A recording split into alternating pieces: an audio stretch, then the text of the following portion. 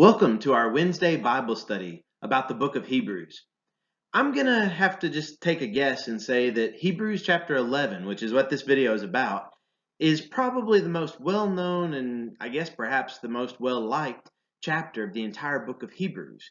And what this chapter deals with is sometimes called kind of the Hall of Faith, so to speak, because all these different individuals are mentioned and used as examples of what the type of faith that we need to have in Jesus Christ should look like. And in this chapter, there's several different ways that we could cover it. I've actually taken so much time before that I've taken like each one of these different characters and spaced them out on different class periods, and it takes a long time to go through all of these examples. However, that's not what we're going to do with this. I just want to take us through the entire chapter in this one video and for us to see what these types of people look like.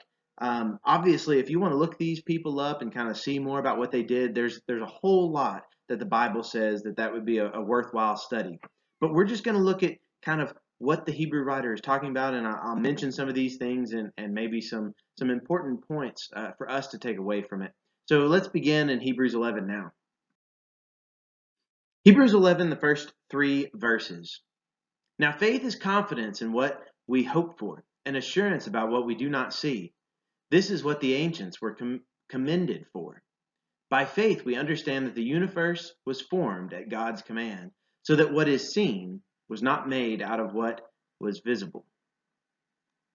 So here already in this chapter we start to see this kind of a working definition of faith and what it looks like. It has to do with confidence. If you want to know what faith is, it's amazing that literally the first 3 verses is now faith is. But what we see in that is faith is confidence. We see there's a confidence about it. We also see that there's a connection with this hope, and it's that confidence in the hope that we have. But then we also see that assurance is part of it. Assurance of what we don't see. How hard is it to be confident in what you hope for? And this type of hope is not maybe sometimes how we just kind of use the term, oh, I hope I get to do this tomorrow, something like that. It's not like that. This hope is kind of that firm hope that we have that's connected with our faith. I was going to say that hope like our faith, but that doesn't work with this definition because we're looking at faith. So faith is having this confidence in this hope. And then we can have that confidence in this hope because God is the one who's given us this hope. We can have confidence in the Word of God. And then, in addition to this confidence and this hope, we also see assurance about what we do not see. Can you be assured of what you don't see? I mean, think about that. I mean, how many things do you actually trust that you cannot see? I would like to kind of point out that there are a few things that you can't always see, but yet you trust that they are going to happen. You have assurance that it's going to happen. Things such as like gravity, you don't necessarily see gravity, but you do have an assurance that if you step off of a high place, you will fall down. Or if anything is dropped off of a high place, it will fall down. You have that assurance. So there is an element of faith there. And that faith, you can say it does kind of come from, your past experiences.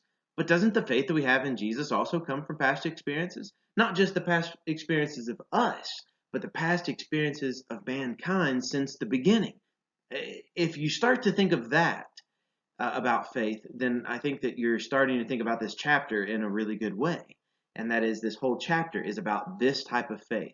Not necessarily just your own, but faith as a whole throughout all time. We see that, all this, even in verse 2, has to do with the ancients, those who have come before us. This is what they hoped for. This is what they had this assurance of, and they were commended by this. We see in verse 3 that, it is by faith that we understand the things that we do in the Bible. We have our way of explaining how the world came about. We also have our way of explaining how evil came into the world and different things like that, just to make sense about the world in which we live. However, all of those things come by our faith in the Word of God. We believe in Genesis 1, 2, 3, and so forth because we have faith that God is accurate in the way that He describes those things. So because of that faith, yeah, we can understand how the universe got here, how it was God who commanded these things. And we can also see that that the universe it was made by God, who is invisible. We can have faith, confidence in those things. Now let's take a look at some of these examples because that's what the Hebrew writer goes into next. Verses 4 through 7 of Hebrews chapter 11. By faith, Abel brought God a better offering than Cain did. By faith, he was commended as righteous when God spoke well of his offerings. And by faith, Abel still speaks even though he is dead. By faith, Enoch was taken from this life so that he did not experience death. He could not be found because God had taken him away. For before he was taken, he was commended as one who pleased God. And without faith, it is impossible to please God. Because anyone who comes to him must believe that he exists and that he rewards those who earnestly seek him. By faith, Noah, when warned about things not yet seen, in holy fear, built an ark to save his family. By faith, he condemned the world and became heir of the righteousness that is in keeping with faith. So here we start to see the layout of how this chapter is going to go. We keep seeing these examples of by faith, so-and-so did such and such. Obviously, with each one of these examples, we see who they are. One thing that I would kind of maybe encourage you to do is you might want to print off this chapter, or maybe if you have a Bible that you could just highlight every time the phrase by faith shows up. It's amazing whenever you highlight how much it says by faith this happened, or by faith so-and-so did this thing. And it's amazing to look at this chapter, and I kind of wish that I could show it to you really, but there's no real good way. But it's something you can experience, and you can kind of study this chapter yourself by just doing that and highlighting the phrase by faith. You will find out it shows a lot of times. It shows up several times even in what's on the screen right here. We see it in verse 4, 5, and 7, but if you keep looking, you'll find out it appears even more than that. So that's what I'm saying. Look at those things. And another thing, if you kind of want to look at these examples, you might take a pen or something and underline the different names that we see. Because by faith, we see Abel did something. By faith, we see Enoch did something. And by faith, we see Noah did something. You could underline those. And it would look kind of interesting, and it could teach you something about this chapter and what we learn about faith and the people that acted out in this faith that they have. Did you notice we're kind of going more or less in chronological order? I guess pretty much specifically, we do go in chronological order from the very beginning. However, I do find it interesting that Adam is not mentioned. Adam being the first man, you would think, okay, that's where faith has got to start. However, we really don't see much from Scripture that shows Adam to be a man of great faith. Maybe he was, and we just don't have the record. Maybe he wasn't. We don't really know a whole lot about Adam and Eve. Surprisingly, they don't show up very much in the Scriptures. But yet, we do know that Abel was righteous. We see that he acted out in faith. And we see that Abel himself, the last phrase in verse 4, is kind of interesting, especially when you connect it to some of the other things that are stated here in Hebrews. But this, by faith, Abel still speaks, even though he is dead. I think that's something we need to recognize about this entire chapter. Yes, by faith, Abel still speaks, even though he is dead. But guess what? Enoch still speaks. Noah still speaks. Abraham, Isaac, Jacob, Moses, all these others that we see in this chapter, they still speak even though they've died. And I would like to think that, we ourselves could look at ourselves as people who our faith will live on beyond us, and that we can still speak, so to speak, I guess you might say, even after we have died, and that kind of this legacy of faith will live on. But we do see this concept of death already showing up in verse 4. Even though he died, his faith still speaks. But when you combine verse 4 with verse 5, that talks about Enoch, who he did not experience death. Now, Enoch, he's kind of like a strange individual, an odd, unique. There we are. That's a better term. He's a unique individual because he didn't experience death like most of us do. And what we see in verses 4 and 5 is that our faith goes actually beyond death. Abel still speaks even though he's died. Well, Enoch, he had such faith that he didn't even die. So you kind of see that our faith can take us beyond death. And I think that that's wonderful to be able to rest in that assurance and rest in that hope, to know that our faith will carry us beyond these things that we can see or that we can't see, and just show us and prove to us the importance of what we are doing here on earth during this time that we've been given. We also see in verse 6 a phrase that I think we do not need to take it lightly. It says, without faith it is impossible to please God. You know, there's a few things that are mentioned throughout Scripture, maybe not as many as what you might think, but there are a few things that are mentioned throughout Scripture that you have to do this in order to please God. Or, without faith, it's impossible to please God. I mean, just think about that phrase. Do you want to please God? You have to have faith. Without faith, it's just simply impossible to please God. It's not going to happen. There's no way for it to be able to happen. It's impossible. So how important is faith? Pretty important. We've got to have it in order to please God. We also see something about what this faith must include. It must include, as verse 6 goes on to say, that we must believe that God exists and that he rewards those who earnestly seek him. You know, these things are connected with that. And you might also notice that I said that there are a few things that are listed that we have to have. Well, it does say that whenever we come to him, we must believe that he exists and that he rewards those who earnestly seek him. Okay, so this is another thing that we must do. So already in this one chapter, we get a few things. In this one verse, we get a few things that we actually have to do in order to be pleasing to God. Just kind of interesting to maybe be reminded of those whenever we come across those in our other studies. But yeah, there's a couple to kind of dive into a little bit. We see chapter 7, which I'm not going to comment too much about Noah, but we see that by faith Noah he acted out. The reason why I'm not going to comment too much about Noah is he's kind of one of my favorite characters. I just love him. And if I'm not careful, I could just go on and on and on and on about him. But really, the Hebrew writer mentions him, shows how important he is, but then we move on to another thing because we've got a lot of examples to take a look at. But Noah is one of these wonderful examples because literally whenever the entire world was going one direction, what we see in Noah is he had faith in God to go the other direction and to follow God. That's what we ourselves need to be doing. So let's keep looking because there's more examples of faith. Hebrews chapter 11, verses 8 through 12. By faith, Abraham, when called to go to a place he would later receive as his inheritance, obeyed and went, even though he did not know where he was going. By faith, he made his home in the promised land like a stranger in a foreign country. He lived in tents, as did Isaac and Jacob, who were heirs with him of the same promise. For he was looking forward to the city with foundations, whose architect and builder is God. And by faith, even Sarah, who was past childbearing age, was enabled to bear children because she considered him faithful who had made the promise. And so from this one man, and he as good as dead, came descendants as numerous as the stars in the sky and as countless as the sand on the seashore.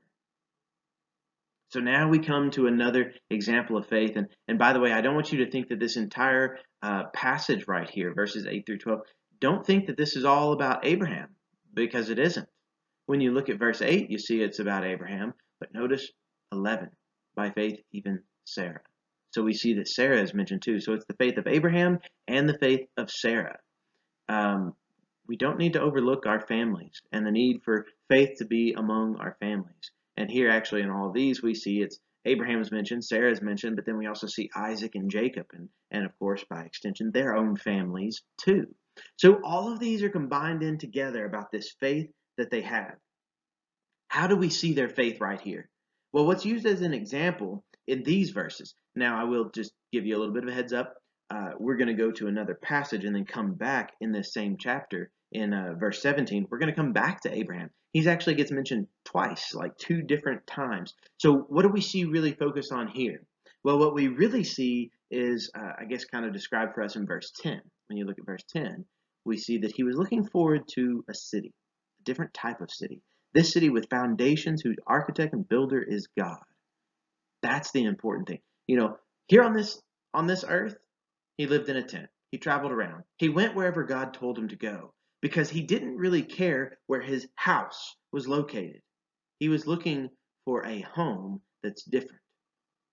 Even really with the promised land, there's more about the promised land than just a physical location, and he just had to build a house there. That's not what his purpose was about. His purpose was about this city that had the foundation that God established. That's what Abraham was looking forward to. And that's what Sarah and Isaac and Jacob were all looking forward to too. That's what they had faith in, and that's how they demonstrated this faith. Is they were looking forward to something greater, something out of this world, so to speak. If you kind of want to frame it like that. That's the type of faith that we are called to have, and we are called to demonstrate in our own lives and show as an example for those people around us too, and especially our own families. Let's keep looking because there's also some more about this.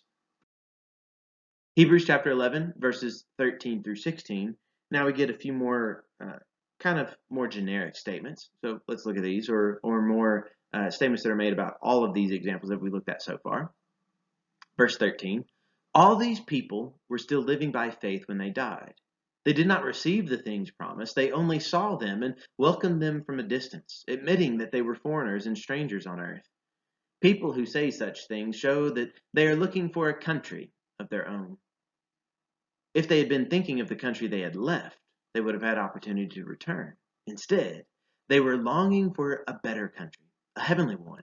Therefore, God is not ashamed to be called their God, for he has prepared a city for them. So now the attention is kind of the same type of thing that I pointed out in the last passage, but now we see all of these people. They had faith. They lived and they died in their faith. But notice what we pointed out in verses 4 and 5, that our faith goes beyond death. Abel still speaks even though he died. Enoch had such faith that he didn't even have to die. So our faith can take us beyond death and out into the other side. And here in this case, the other side has to do with this better country, this heavenly country, this one that God has set up for us, this holy city that he has prepared for us, because that is what God has done. And you might be saying, well, where does it actually talk about a holy city right here? Well, even if you don't have the specific phrase holy city, what we do see is God has prepared this city. Whenever he has specially prepared something, it is holy, isn't it? So that's what they were all looking forward to. They didn't even receive, go back and look at verse 13 again. They did not even receive the things that were promised. That's the type of faith that they had. Also, another interesting thing about this example, which sort of just kind of came to me at this point in the passage, and that is all of these examples of faith are from the Old Testament. They lived and they died, not really seeing all the promises fulfilled. They did not receive everything that they were promised, not in their lifetime. But that's coming. We'll see that at the end of the chapter. We'll see how it all comes together in a beautiful kind of poetic statement, if you will. And just as a little bit of a heads up, we also are part of it. But we'll notice that in a moment. So that's what they're looking forward to, is this better country, one that God has established. Now let's go back to Abraham. Verses 17 through 19. By faith, Abraham, when God tested him, offered Isaac as a sacrifice. He who had embraced the promises was about to sacrifice his one and only son, even though God had said to him, "It is through Isaac that your offspring will be reckoned." Abraham reasoned that God could even raise the dead, and so, in a manner of speaking, he did receive Isaac back from death. Once again, in this passage, we see that our faith takes us beyond death. We not only can still speak after death like Abel, we not only can have such faith that we don't have to experience death, but we can also have the type of faith like Abraham had, that we know that God will bring people back from the dead. I mean, all of these times we see the power of God. We see the beauty of what God has planned for us. And if you want to dive into this too, perhaps you notice the phrase in verse 17 about Isaac being the one and only son of Abraham. Was he the one and only son of Abraham? Well, technically, by the time Isaac came around, Abraham already had Ishmael, if you remember. And he wasn't the only son, so, I mean, he wasn't really the one and only. Except that phrase, it means more than just literally a number. It means something about the special place that Isaac had, because Isaac was the one that the promises were given through.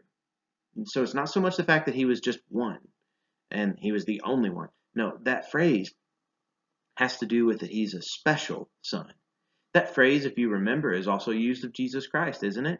In John 3:16, about how God loved the world so much that he gave his one and only son. Is Jesus the only son of God? No. Any of you who are Christians are sons of God or daughters of God. But Jesus is a special son. He had a task, and he had promises that were associated with him that aren't connected to us, at least not in the same ways. He died on the cross for us in our place.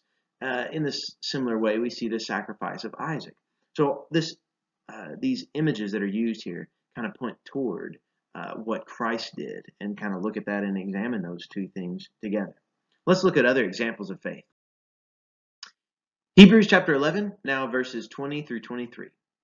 By faith, Isaac blessed Jacob and Esau in regard to their future. By faith, Jacob, when he was dying, blessed each of Joseph's sons and worshipped as he leaned on the top of his staff. By faith, Joseph, when his end was near, spoke about the exodus of the Israelites from Egypt and gave instructions concerning the burial of his bones. By faith, Moses' parents hid him for 3 months after he was born because they saw he was no ordinary child and they were not afraid of the king's edict. So here in this passage, we start to move through this greater list of people. We see that Isaac had faith, Jacob had faith, Joseph had faith, and then we skip a few generations and we go to Moses. So now in these few verses, we've covered hundreds of years to get from the promises that were given to Abraham all the way down to Moses' parents, and how Moses is going to be a great deliverer. But we see all these great examples, and we see how they acted in faith. They didn't receive those things that were promised to them, but they acted out in faith, knowing that God is going to take care of it in the end. And he, of course, did. There's more examples of faith, though, in this chapter. Let's keep looking. Now, verses 24 through 28. Now we get to Moses himself. By faith, Moses, when he had grown up, refused to be known as the son of Pharaoh's daughter. He chose to be mistreated along with the people of God rather than to enjoy the fleeting pleasures of sin. He regarded disgrace for the sake of Christ as of greater value than the treasures of Egypt, because he was looking ahead to his reward. By faith he left Egypt, not fearing the king's anger. He persevered because he saw him who is invisible. By faith he kept the Passover and the application of blood, so that the destroyer of the firstborn would not touch the firstborn of Israel. So now we come to the faith of Moses, the one who is to deliver, and we see the type of faith that he had. Yes, we could look at his specific example, and we can see character flaws within him. We can see sin in his life. But yet, what we also see, and what the Hebrew writer is drawing our attention to, is look at the faith that he had. Look at what he was willing to do. Look at what he was willing to give up in this case. Like in verse 26, we learn this great concept for us that we need to also recognize too, is that Christ is of greater value than the treasures of Egypt. Do we regard Christ that great, that it's a greater value than the treasures of Egypt? Or in our case, do we regard Christ as of greater value than the treasures of the United States of America? You know, wherever we might find ourselves, do we consider Christ greater? And are we willing to act out in that faith and actually follow that faith where it leads and follow Christ wherever he leads us? That's what these men and women of this chapter did. That's what we've got to be willing to do too. Let's keep looking because there's more examples. Verses 29 through 31 now. By faith, the people passed through the Red Sea as on dry land. But when the Egyptians tried to do so, they were drowned. By faith, the walls of Jericho fell after the army had marched around them for 7 days. By faith, the prostitute Rahab, because she welcomed the spies, was not killed with those who were disobedient. So now we see a few more examples of just kind of acting out in faith and what these people did. We see that Rahab is mentioned, even though she's not really an Israelite, but she had faith like an Israelite. And because of that, she was really taken into the group and treated as if she was an Israelite. So being faithful to God and being part of this faith community of God is more than just where you were born. It's much more than that. Rahab shows us that as an example. But there's so many other examples too that we could look at. And in fact, there's a lot of other examples that are just briefly mentioned in this chapter. Verses 32 through 38 now. Listen to what the Hebrew writer says here. And what more shall I say? I do not have time to tell about Gideon, Barak, Samson, and Jephthah, about David and Samuel and the prophets, who through faith conquered kingdoms, administered justice, and gained what was promised, who shut the mouths of lions, quenched the fury of the flames, and escaped the edge of the sword, whose weakness was turned to strength, and who became powerful in battle, and routed foreign armies. Women received back their dead, raised to life again. There were others who were tortured, refusing to be released so that they might gain an even better resurrection. Some faced jeers and floggings and even chains and imprisonment. They were put to death by stoning. They were sawed in two. They were killed by the sword.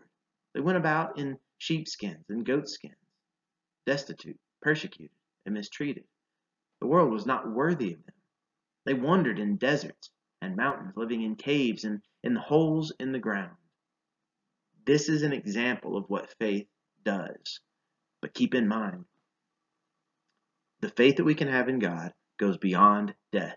It goes beyond this persecution that we might find ourselves in. The Hebrew writer did say, look, I don't have time to tell you about all these other examples, but there's plenty of other examples. And there's plenty of other examples for us to learn from too.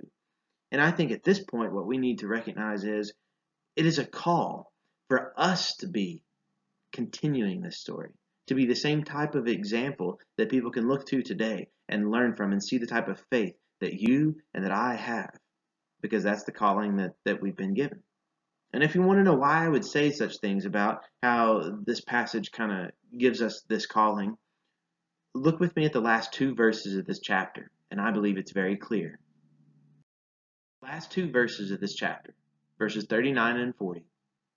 These were all commended for their faith, yet none of them received what had been promised, since God had planned something better for us, so that only together with us would they be made perfect.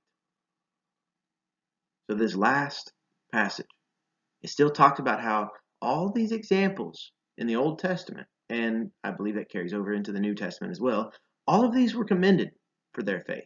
It's a great thing that they had this faith, and we can learn a lot from them. It's wonderful.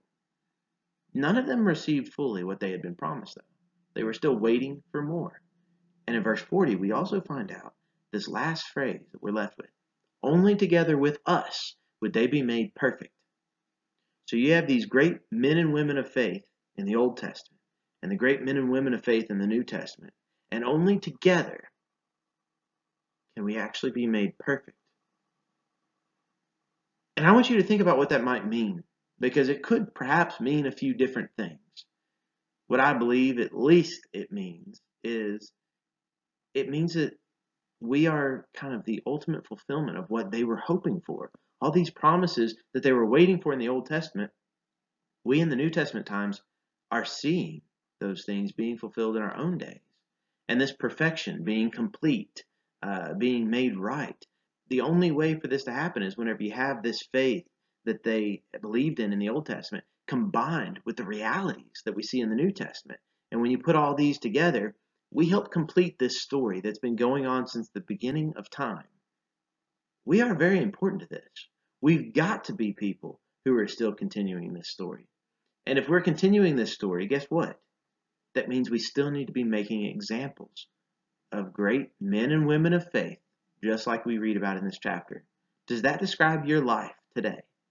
If it doesn't describe your life today, what can you do today and tomorrow to change your life to make it this type of example, so that people could perhaps hear about your faith years later and they be encouraged by what you've done in your faith in God?